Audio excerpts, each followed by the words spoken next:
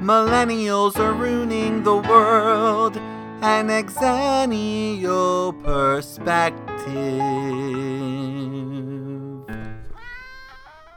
Hey everyone, welcome back for the season finale of Millennials Are Ruining the World ? An Xennial perspective. Real conversations bridging the gap between generations X and Y. I'm not woke, but I'm awake.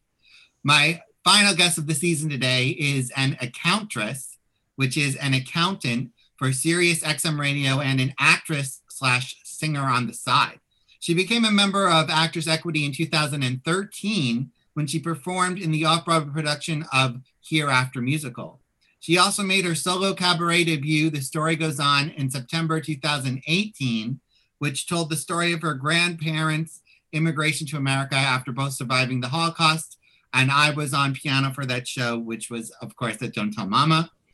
She resides in Jersey City with her husband, with the capital H, who is a mensch, and an adorable 19-month-old daughter who seems to already be training to be a thespian. She can cry and laugh within a minute of each other. So can I please welcome Ilene Grossman Lester? What's up? Hey, thanks for having me. Oh, it's exciting. I'm always like, please welcome, as if there's a live audience, because that's even when I was doing all the virtual cabaret, I'd be like, please welcome. And then there'd be these emojis. Silence and crickets. It would be a lot of emojis about 15 seconds later, because there was always a delay. And then I would get comments to things I said 15 seconds ago and be like, oh, okay, yeah, I will comment on this.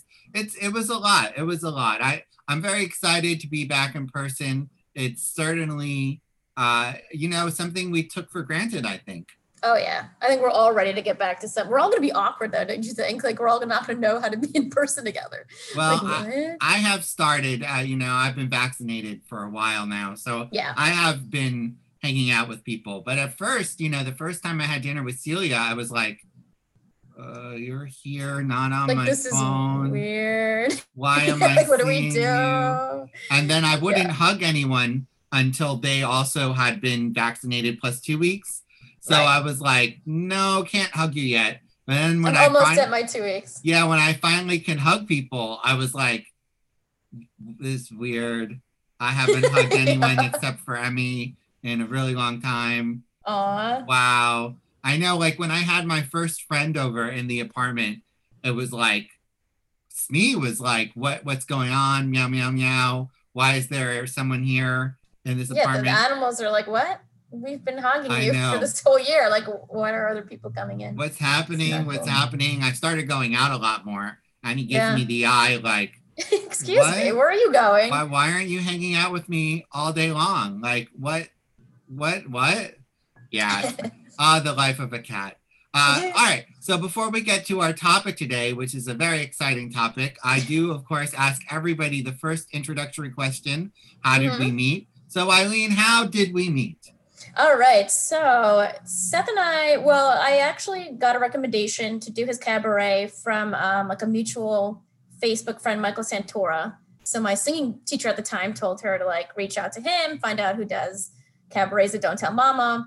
But then we found out later, like as we were going through the process of my first cabaret with you, that we had a very mutual friend, Carrie, who I like went to middle school and high school with, and you did shows with. Yeah, I did theater with her in New Jersey in the late 90s. Don't want to age myself too much. It was, I think it was 99. So it wasn't the early 90s with Carrie. So that took our friendship to like beyond our cabaret relationship, and we've been friends ever since. I know. It turns out we were both at her birthday party when she was wearing that gold dress. Yeah, I think she was taking Polaroids. I think that was back in her Polaroid phase. And we didn't say a word to each other. I was just like all clicky with my high school friends. Yeah, no, I didn't talk to any of her high school friends. Yeah. Except that guy who ended up like throwing up in her apartment. Oh, I remember that. That was not a high school friend. That was like someone visiting her or something. Oh, yeah. I just remember awkward. Yeah. I don't remember his name. So it's just as well. He probably doesn't listen to this podcast. But it's probably always great to not use real names when it's not flattering. That's true. Yeah. That was a long time ago. Yeah. I don't even know if I was living in the city yet. I might have just been like visiting for the weekend. No, I think I was. So, but at least 10 years ago. Sunrise, sunset. Sunrise. That's a really good segue to Judaism. Yes. This is my 39th episode, and I have gotten good at it. I'm not going to lie. That was good. So our topic today is being Jewish. So Ilene, what does being Jewish mean to you? So being Jewish means a lot to me. We talked about my cabaret that I did back in 2018. The whole topic was about my grandparents who immigrated to America after both surviving the Holocaust. So I have just grown up with that always in my mind. And it's, religion wise, I was actually more religious when I was going to Hebrew school, and I was more dedicated to it. Like I remember Passover, like I had a pretzel by accident. And I was like, oh my God, what did I do? And now I'm like, I do it for like 2 days. And then I'm like, I'll have bread again. Like, That's 2 days more than I do it. Yeah. So I would say I'm more like culturally Jewish now. But they call it Jewish with emphasis Jewish, on the exactly. Yes. Like we go to, and now, we used to go to Yom Kippur, Rosh Hashanah services. Like that's kind of like, like you do your once a year at temple, but now with the COVID, it's like, so I haven't been to temple in so long. So I feel kind of bad I about never that, went to temple. I'm less Jewish, I think, than you, but I agree with that. I also, of course, had grandparents from the Holocaust who were survivors. And it's just really was drilled into me, I think, at a young age. Like you can't trust non-Jewish people. Like that was just drilled into me. Like Jews are the only people you can trust. Oh, that was so drilled into me. That's fascinating. That was drilled into me. Really? Yeah, 100%. You have to marry a Jew. Well, that was drilled into me. Of course, I didn't do. But, it was a lot of like, anyone can turn at you at any time. Paranoia, but rightfully so. Right. And I'm sure my biological grandfather was actually shot. He ran a grocery store, and then he was shot in 1972. So the person I thought of as my grandfather was actually my step-grandfather, but he was also he wasn't in the camps. My step-grandfather actually, with his brother, took 120 children out of Europe and like walked all the way to Israel. Wow. Right? Maybe they probably took a bus at some point too, but they did like I was going to say commuting. That's not the word for it. Oh, no. Commute is a lovely little, They commuted to Israel and were home by supper. No, and so when they visited, my grandmother and my step-grandmother, when they visited Israel, like in the 90s or 2000s, there was a dinner with all 120 of the kids and their family, and they were only alive because of him, and it was very moving.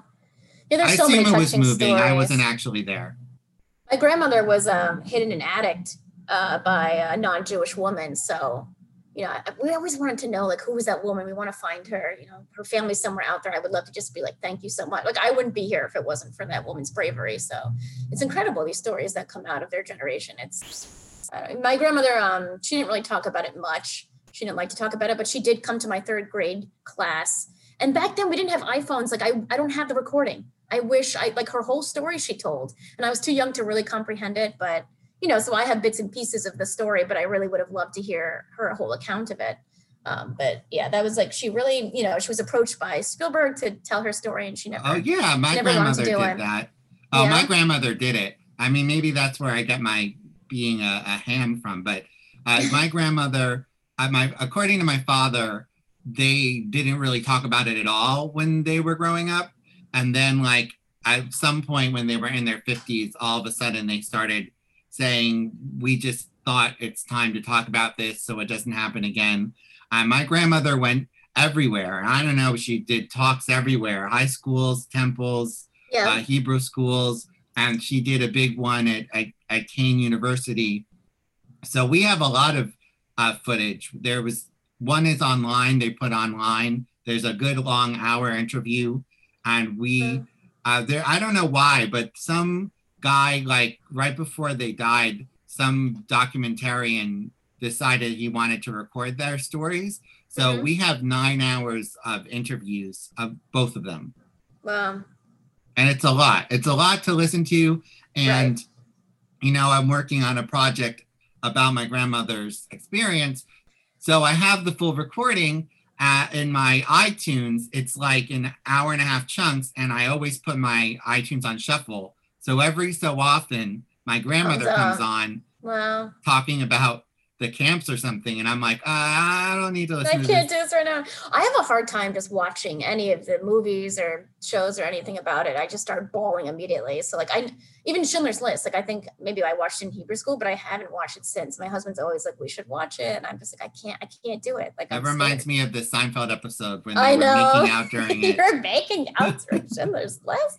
But Oh no, my God. grandmother would totally, and then she was, when she couldn't get out of her hospital bed, she was still Skyping in to various places to tell her story. And so Wow. I promised her, that I would keep it alive. And but no, I did a tribute speech at Auschwitz, which of course you can see on my YouTube channel. And I lost it. And I even say in the speech, I don't know how she would just say this and she would just somehow compartmentalize everything. And I was like, we also have a recording of them teaching us how to make latkes. And my grandmother was so trained that she was like, my name is Margie Pell and I'm a Holocaust survivor. And she just started going into her life story. And I'm like, no, this is literally just for our family making latkes, right? You don't have to really. So formal. She was but used to maybe, when my nephew and niece are older, we can show them the latke video because we all have a copy of it on DVD. On DVD. I think I have it on my computer too, but I had all this extra footage and I my computer can't handle too much video. I think it was my old computer. I think I deleted a lot of the extra, but I put it all on a DVD for my sister. So at least we have the old-fashioned technology. Nice. That's crazy. And actually, my uncle got all this old reel-to-reel, I think it was video footage. Maybe it's not reel-to-reel. Maybe it is reel-to-reel. I don't know. It was real. I could tell you that. And he put it all on a DVD from my father's bar mitzvah. There's no sound. Oh my gosh. It's just video. And so my uncle put in klezmer music. Oh. So it's just like random klezmer music. And you can see everyone who was at my dad's bar mitzvah. That's cute. I think also Judaism to me is like food. Oh, I love You were food. saying the latkes, like, oh my God.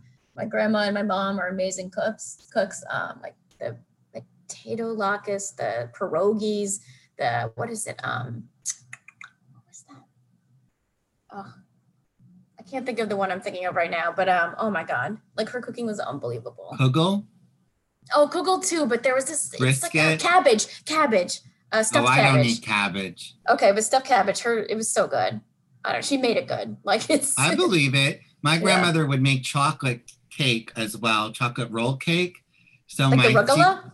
No, it's like there's chocolate in the center of the cake. Oh yes. I know. I'm showing you, but none of the listeners guys. Can see it. It's okay. They can. We can find a picture. Write me. I'll send you a picture. But my sister and brother-in-law, and by that I think I mean my brother-in-law because he's the cook in that family.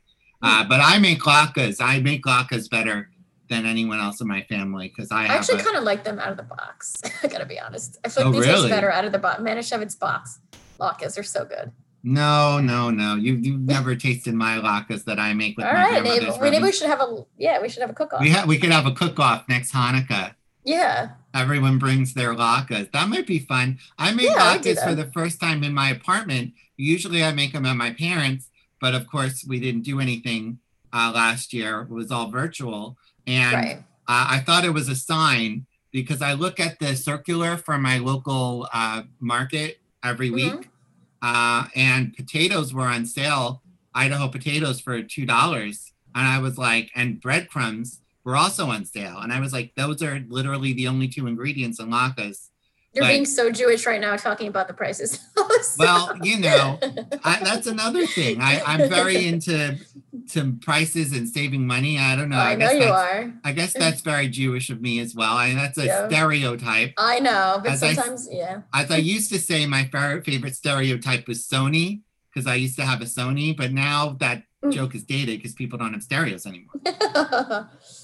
But yes, I love saving money. Actually, as you know, we were supposed to get a new couch today from Raymore and Flanagan.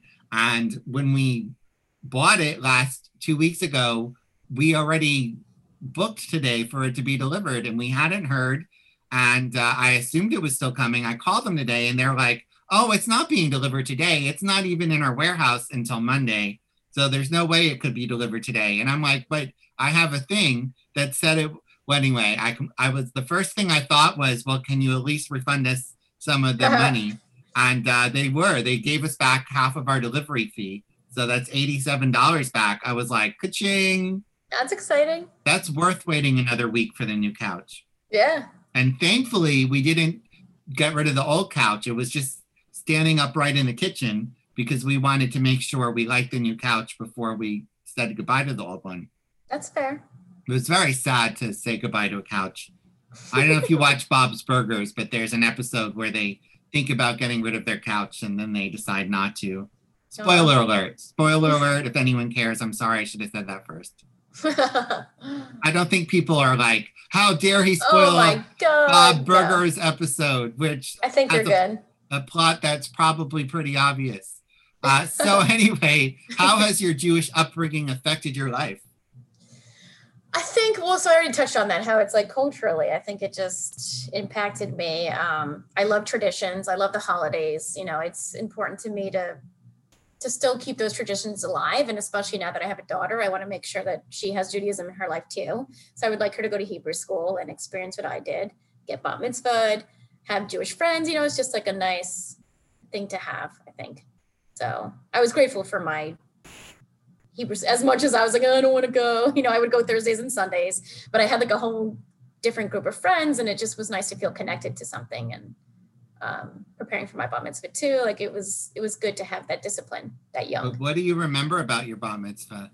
Oh my gosh. Okay. My bat mitzvah was January 17th, 1998. Oh, wow. And I was like an overachiever. So like, you really just do the Torah portion. And this is a conservative temple. So like we did more than like some other temples do, but you do the Torah portion and you do like maybe the Haftorah, and then you do like one Torah portion, but I did the Haftorah and like all the Torah portions because I was like so into singing then, still am, but like I really enjoyed, you know, reciting from the Torah. I was. So I did the whole darn thing. And then the funny part was, I remember we went on vacation, like leading up to it. So like we went away in December, my bat mitzvah was January, and I was journaling about it. And I kept writing, like, I'm so nervous about my BM. Like, I hope my BM goes well. And my mom was like, are you writing about your bowel movement? Like, what is this? And I was like, no, my bat mitzvah. She's like, just so you know, like BM is also an abbreviation. You know, like the whole thing was like, oh my God, like who's going to come to my BM? Like, it's like, oh dear. You're on the toilet, you're having a party. Yeah, exactly. So yeah, and it was at the Garden State PNC Bank Art Center. It's called that now, I guess. Oh, that's but huge. It was really fun. Oh yeah, it was a big to-do. It was really fun. I think mine was definitely in a hotel. Mm-hmm. I wanted to say Hilton. It might have been the Ramadan. I don't remember the date. It was May 1992. That sounded like I was on the Goldberg. Speaking of Jewish shows, it was summer of 1980 but it was May 1992. 100% sure that is right. I don't remember the exact date. I think Michelle Newman had her bat mitzvah like in the room next to mine, and it was way more attended because I was not very popular. Like Aww. I had my friend Eric and my friend Dan and my friend Wee and this guy Charlie, who I don't talk to anymore. I still talk to the first three. And then there was a lot of friends I met through theater or not really through school. I wasn't really friends with anybody. Middle school was horrible. I didn't have any friends in junior high or middle school. But wasn't it a lot of your Hebrew school friends would come? Like, I didn't have any Hebrew school friends. Oh, okay. I had one, Jordan. I think Jordan came. And then I don't think I ever saw Jordan again because we graduated from it was Peretz school, and it was very secular, cultural. It was just Sundays. So I think Jordan, I remember I hung out at his house a few times, but I don't think we really kept in touch after that. It was a lot of people I don't, like my parents, like I think my mom had a friend and another Eric, and they all came, but it wasn't a huge amount of kids because I just was not very popular. I was not like Glinda, unfortunately. Yeah. Exactly. I knew you were going there, so I went there as well. Can't help it. I was not popular. I was very nerdy. I was very bullied, like throughout. Aww. Like, oh yeah, there was one time we had a death threat on my answering machine. It was horrible. Yeah, so I have a lot of trauma in those years. Yeah, I can imagine. And then by the time I started high school and I joined drama and chorus, then I Yeah, you found started your actually, place. yeah, then I started having friends. But Right. we would do our own shows in like eighth grade, but it would just be like my small circle of friends. Right. Yeah, that was crazy thinking about it. You No, didn't have like I Coke and Pepsi, like you do all those like silly games at bar oh, and Andy mitzvahs. came. Oh, at the bar mitzvah. Yeah, Coke and Pepsi. That was a really fun game that we all played. I we And you wear hired like this. I socks. think the DJ was Christy something. My friend Dan used her, and I thought she was really good. So I know we played the limbo. Mm-hmm. I know I was raised on a chair, Did and you we have a did the theme? hora. Yes, My my theme theme. was music. Mine was SNL, which is so random because it's not even like that I'm that big of a fan, but it was like Will Ferrell season, like that cast Oh around yeah, then. because So you're and younger than I am. yeah, I like the wasn't watching cheerleaders, like SNL at 13. I guess I That was on was. past my bedtime. No, I had music notes. Unsurprisingly, everything was music notes, like a treble Mm, clef, a bass clef, notes everywhere. right. Typical Seth. It sounds It about was right. fun. It wasn't, it just wasn't a lot of people from my high school, but Mhm. there was, a handful of younger people. And then like family friends and their kids.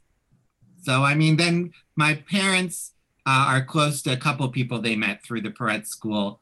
And Mhm. so all their kids were there. And I wouldn't, they were more like siblings than friends, you know what I Yeah. mean? Yeah. Like family But friends. we used to do like, New Year's Eve every year together. Mhm.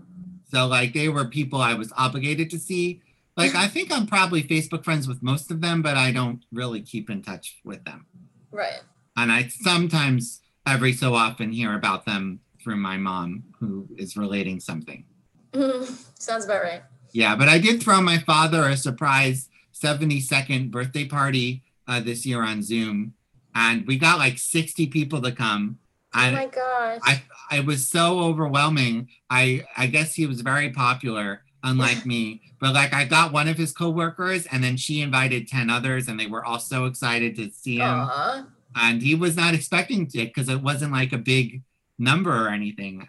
I got all his high school and college friends to get in touch with each other. I didn't expect it to be so crazy. And then my father tried to take over. He was like, all right, what we're going to do is everyone's going to say a memory about me. And I was like, yes, that's exactly what I had planned to happen. And I said, first we have to do the slideshow. So I made a slideshow to Feeling Groovy. It was my sister's.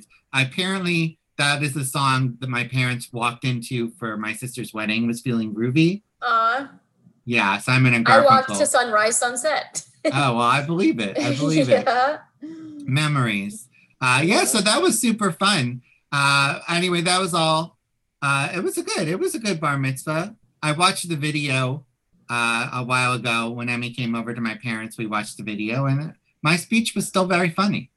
I was trying to find my video. Like I have it somewhere in the house. Obviously, it's a VHS tape. So I'd have to Yes. get it converted, but I haven't watched that in so long. But it was just so nice just to see like my family back, my grandmother is no longer alive. So it would just be nice to see both of my grandmothers. And Yeah, I I hear kind you of want on to that. watch it I actually again. been dreaming about my grandmother the last 3 nights in a row.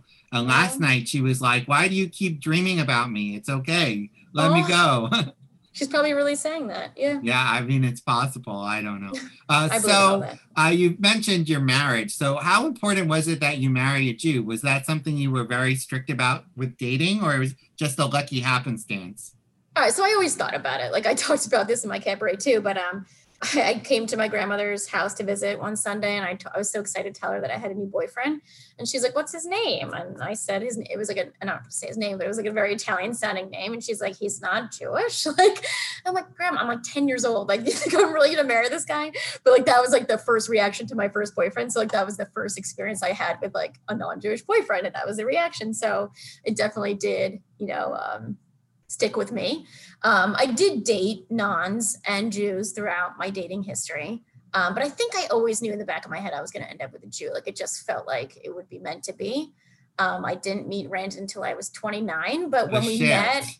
Bashert, he's my person. Yeah, and it's like everything is just a little bit easier. Like, yeah, I could have made it work with a non-Jew, but it's just like aside from the religious stuff, there's just some cultural quirky things that like he just would understand, like that our families are similar about. Like it's just things that like it feels comfortable, you know?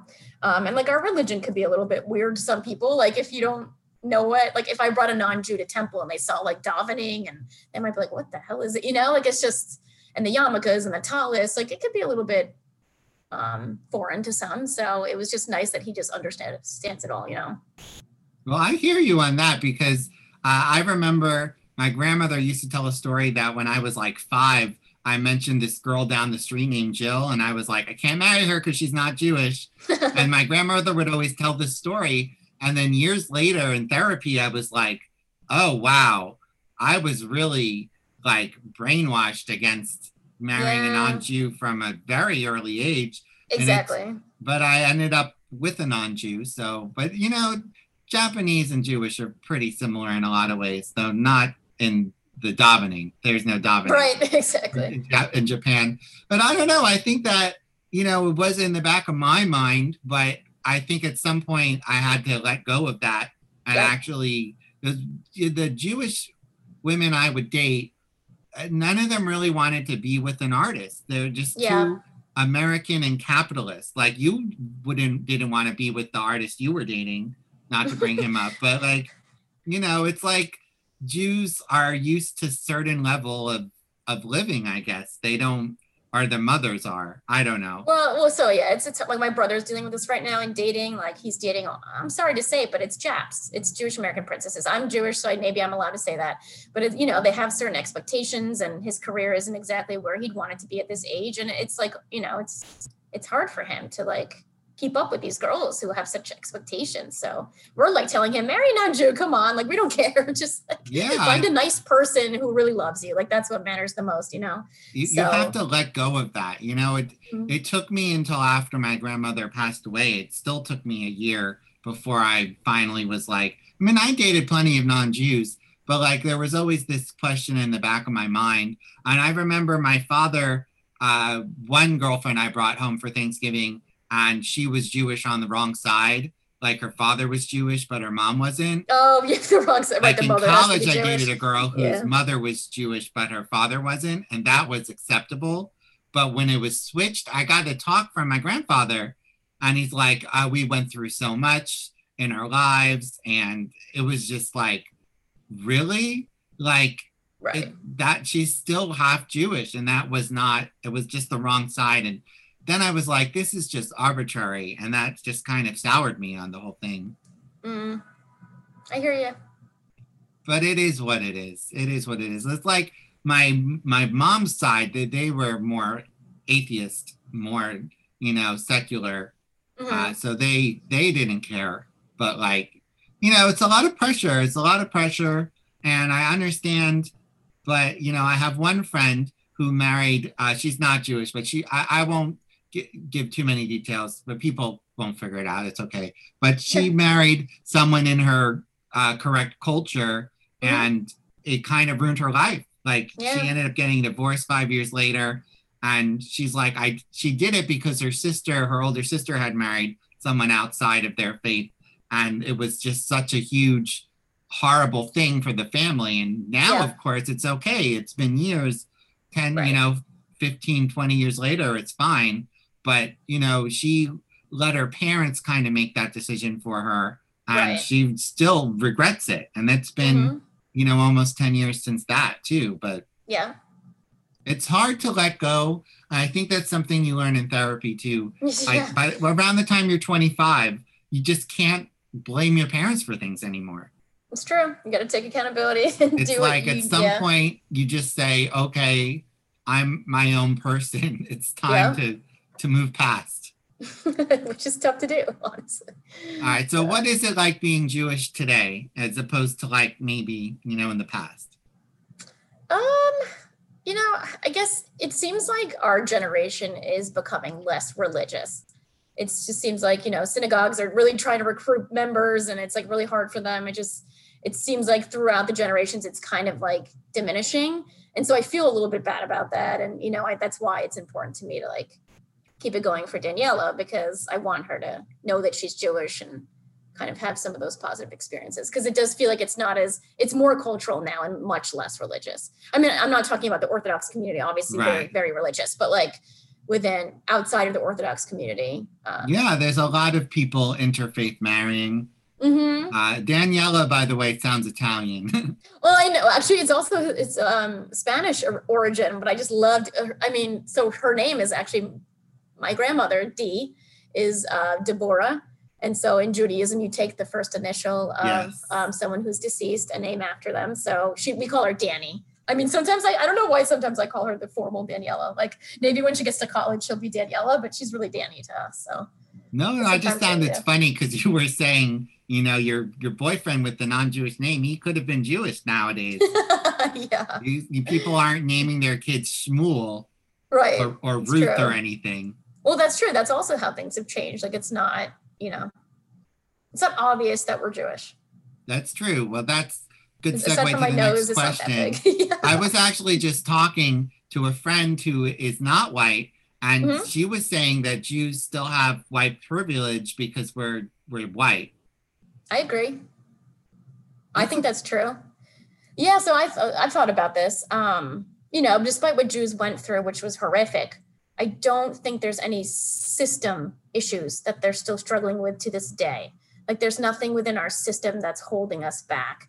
And also, if you look at me, you don't know I'm Jewish. And so someone could be anti-Semitic, but they don't know I'm Jewish. I mean, I don't think my nose is that big. So oh my God, I'm like talking about all the Jewish stereotypes. I've already hit Jap, cheapness, and the nose. Okay, you're allowed, Seinfeld says you can be Jewish for the jokes. You can mention all the stereotypes if you are Jewish, right? That gives you kind of the get out of Jew free card.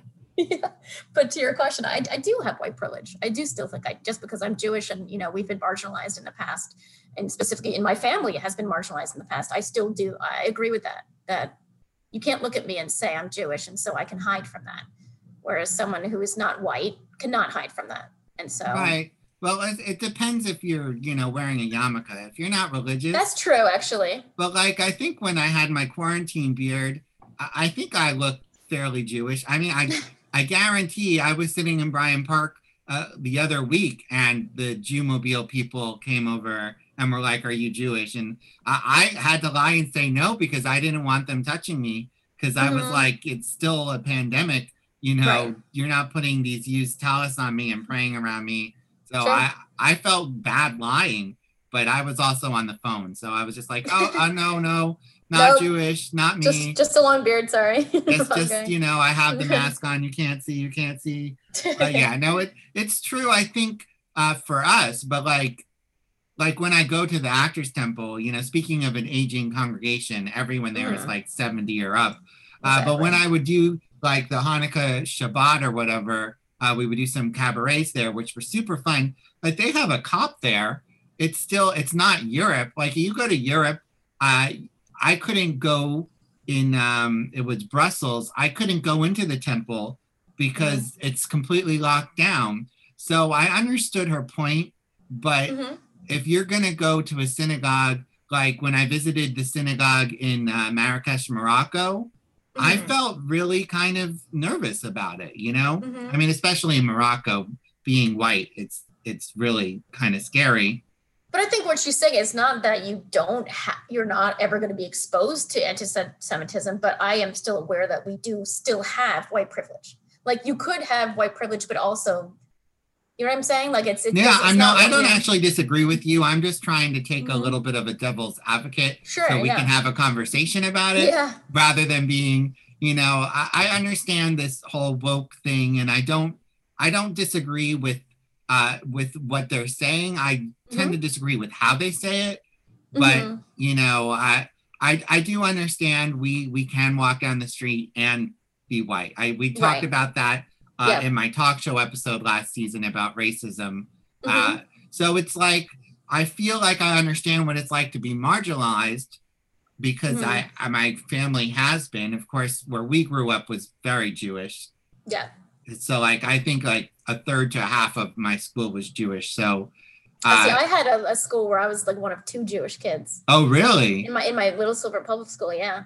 Oh, My I mom would didn't like realize bring that. latkes for the class, and I was like one of 2 Jewish Well, kids. see, I just Yeah. assumed since you were from New Jersey, because where I went to school, Mm, I think Christians were in the minority. It was mostly Jews, interesting. Asians, and Indians, because we Well, were that's what rated. happened when I went to Ranny. Yeah, when I Yeah, went to Ranny, then it became more we multicultural. were So, rated the best high school in the state. So that's a magnet for high achieving cultures. I guess that's a PC way of putting it. yeah. High achieving cultures.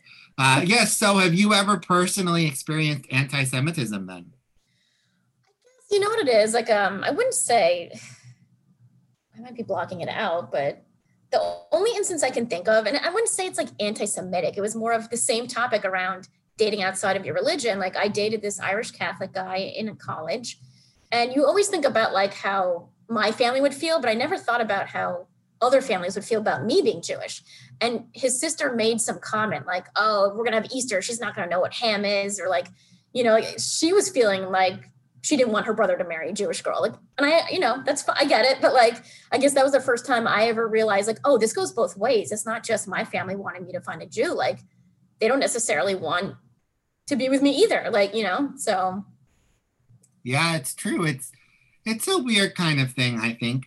I actually, one time that I experienced like the stereotype was from a fellow Jew, because I was hitting up all my college friends to invest in my musical off Broadway. And one of them was like, why don't you just get your parents to invest money? And I was like, because my parents are middle class and retired and living off pensions. And he's like, oh, I just assumed your parents had money because you went to MIT. And he went to MIT. Like almost everyone I know at MIT, yes, their parents did have money, but I was not one of them. And we were paying back, loans to my uncle, was really nice and lent my parents most of the money for tuition, and my dad paid it back interest free. And that's the only reason I got to go to MIT, even though I never really got along with, he's called my great uncle. I never thought he was that great, but I did play him in chess. I think I beat him in chess once, and that was enough for him to go. Seth should go to MIT if he can beat me in chess. Yeah. So that's the only reason I went there. My parents wanted me to go to Rutgers on a full scholarship, and they said they'd buy me a car. They tried to bribe me. But once I went to MIT, I was surrounded by smart people and weird people. And I was like, this is where I belong, because I'm weird and nerdy. And smart. Yeah, and smart. These are my people. And I thrived, there, even though, my mom would still be like, why don't you work at Google? Like my friend son, who also went to MIT, like that. That's like what she had. And it's like, reminds me of this Is Us episode from a few weeks ago, where Beth had to get rid of her preconceived notions of what her daughter's life would look like. Yeah. And I didn't realize that was a thing until I watched that This Is Us episode. But I think, it took my mom a while to accept that I chose this artistic career. Yeah. And there's a privilege there too, that I'm privileged enough that I had, I was able to do this. Right. If my great uncle hadn't, given us money, well, I guess I would have gone to a cheaper college, but who knows? Who knows? Right. So anyway, well, would you recommend other people convert to Judaism? I mean, no, I don't think. I like that we're small. Like, I kind of like, it's like, it's fine. Like, it's like a little niche club. Yes. And, I almost feel like so much of it is the traditions and the history and the, like where your families come from, that it's like, sure, you could convert, but you wouldn't have that, gravitas. Yes, exactly. Thank you. So I'm cool with it. I agree with that. I don't understand, the people who make their partners convert. I'm like, well, what's the point? Like, you're going to have the same life together regardless. Right. If you're not like raised in it doesn't have meaning to you. I really do think it's changed that, like what we were saying before. Like, I really think our generation is just less religious. Like, I think in the past, it probably would have been a big deal. Like, you would have to go study to get a bat mitzvah. Like, I know someone whose mother converted back in the day, and it's like they had to do a lot in order to convert. That's a lot to do for love. Like, I don't know that I would ever convert for anybody, but it's like, with the Muppets, like, I was raised in the Muppets, so I have this whole nostalgia for them. And my fiance, like, she appreciates the Muppets and she'll watch them, but she doesn't have this added level of, oh, it's my childhood. Exactly. And that's what it's the same thing. Yeah, she has it with those Ghibli movies. Do you know that? No. Ghibli, like Spirited Away. We've been watching those on HBO Max. They have the whole, it's like Disney of Japan. Cool. But it's weirder. It's much weirder. Like my neighbor Totoro. That's like it was on the list of the top 10 movies to watch with your kids, and I was like, I don't know this movie, so I would recommend that when Danny is a little older. It's on HBO Max. But they're weirder than the American Disney. The Disney stuff is all, happy ever after, and not really though. Every single Disney movie has like such sad. Think about it. Bambi's mom dies. Like, well, that's everyone's like Scar is scary, and Simba loses his father. I mean, every single one has a death. It's like, if you really think about it, it's not that happy. It's pretty traumatizing. Oh yeah. Well, at the beginning it's traumatizing, and then they fix it. Well, the older ones they usually ever after. Yeah. Usually they find their princes. That's the true. Old ones. Yes. Not the newer ones. Not so much. Frozen. Not as much. Right. Elsa goes off. Spoiler alert. And lives into the unknown, and finds her people. Yeah. So I mean, I think there's changing, but yeah. Anyway, those are really fun movies, and I recommend that. All right. So I think that was all my questions, and all right. So now we're going to get to our closing questions as we wrap up this season of this podcast. So Eileen, what is a time a millennial annoyed you?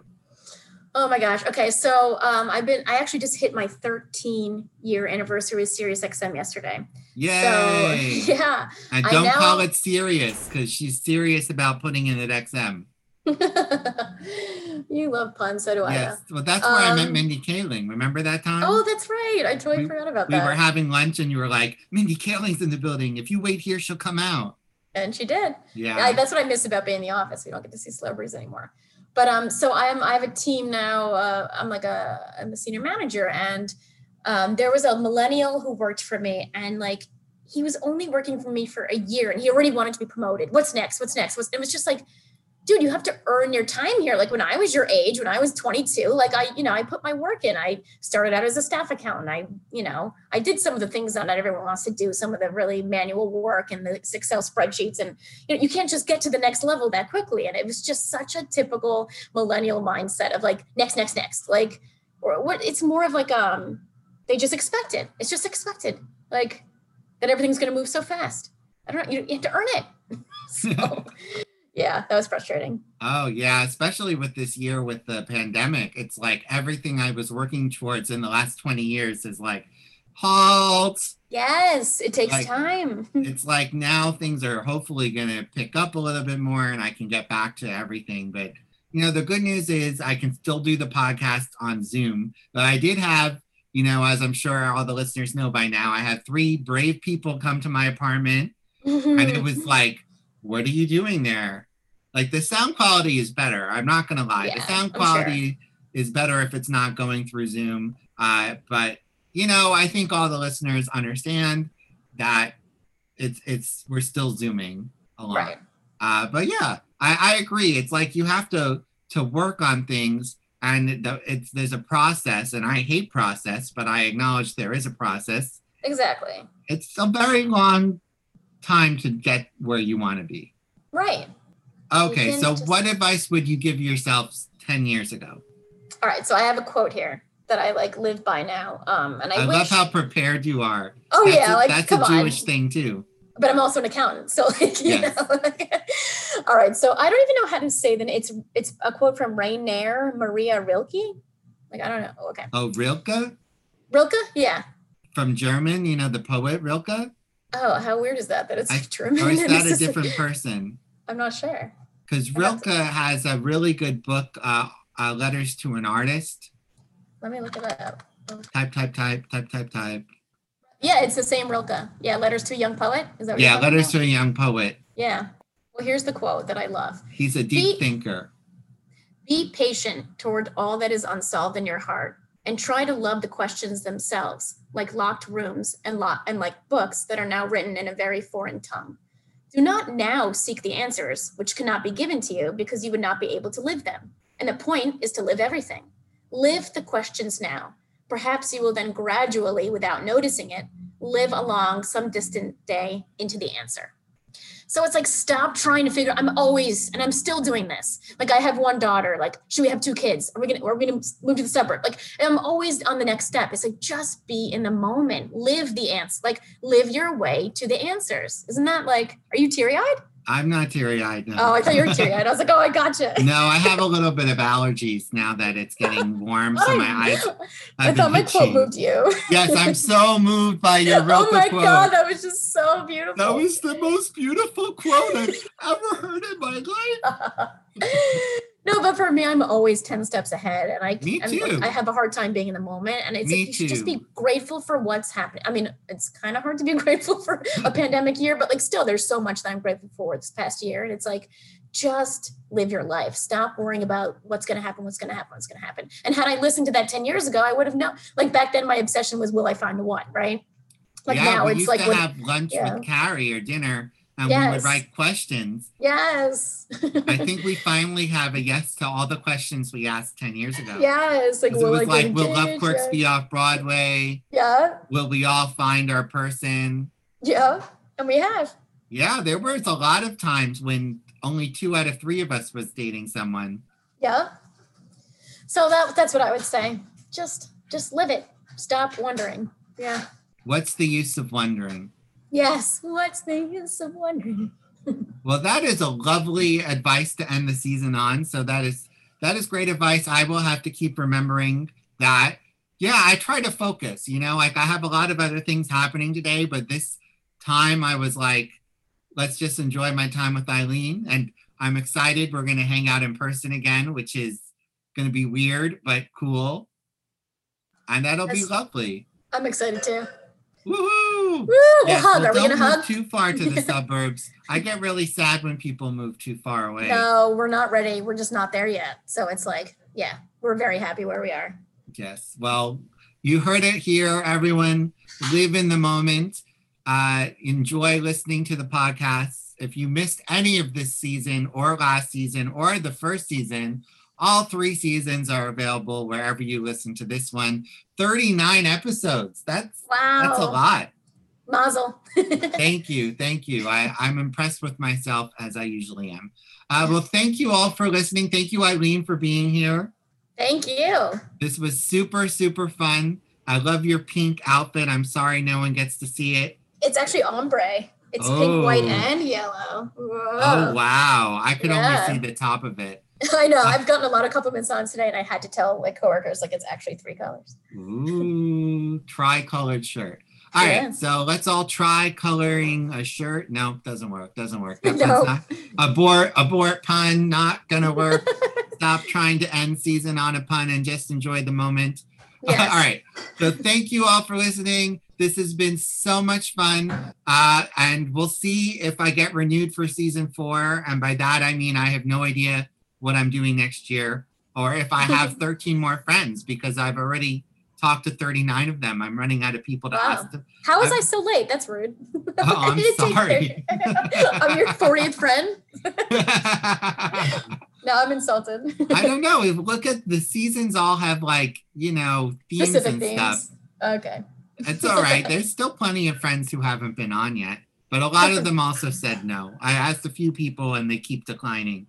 So maybe by next year, they'll be ready. Yeah. All right. So I'll be back. Hopefully you'll hear me next season right here on Millennials Are Ruining the World ? An Xennial perspective, real conversations, bridging the gap between generations X and Y. I'm not woke, but I'm awake. Millennials are ruining the world. An Xennial perspective.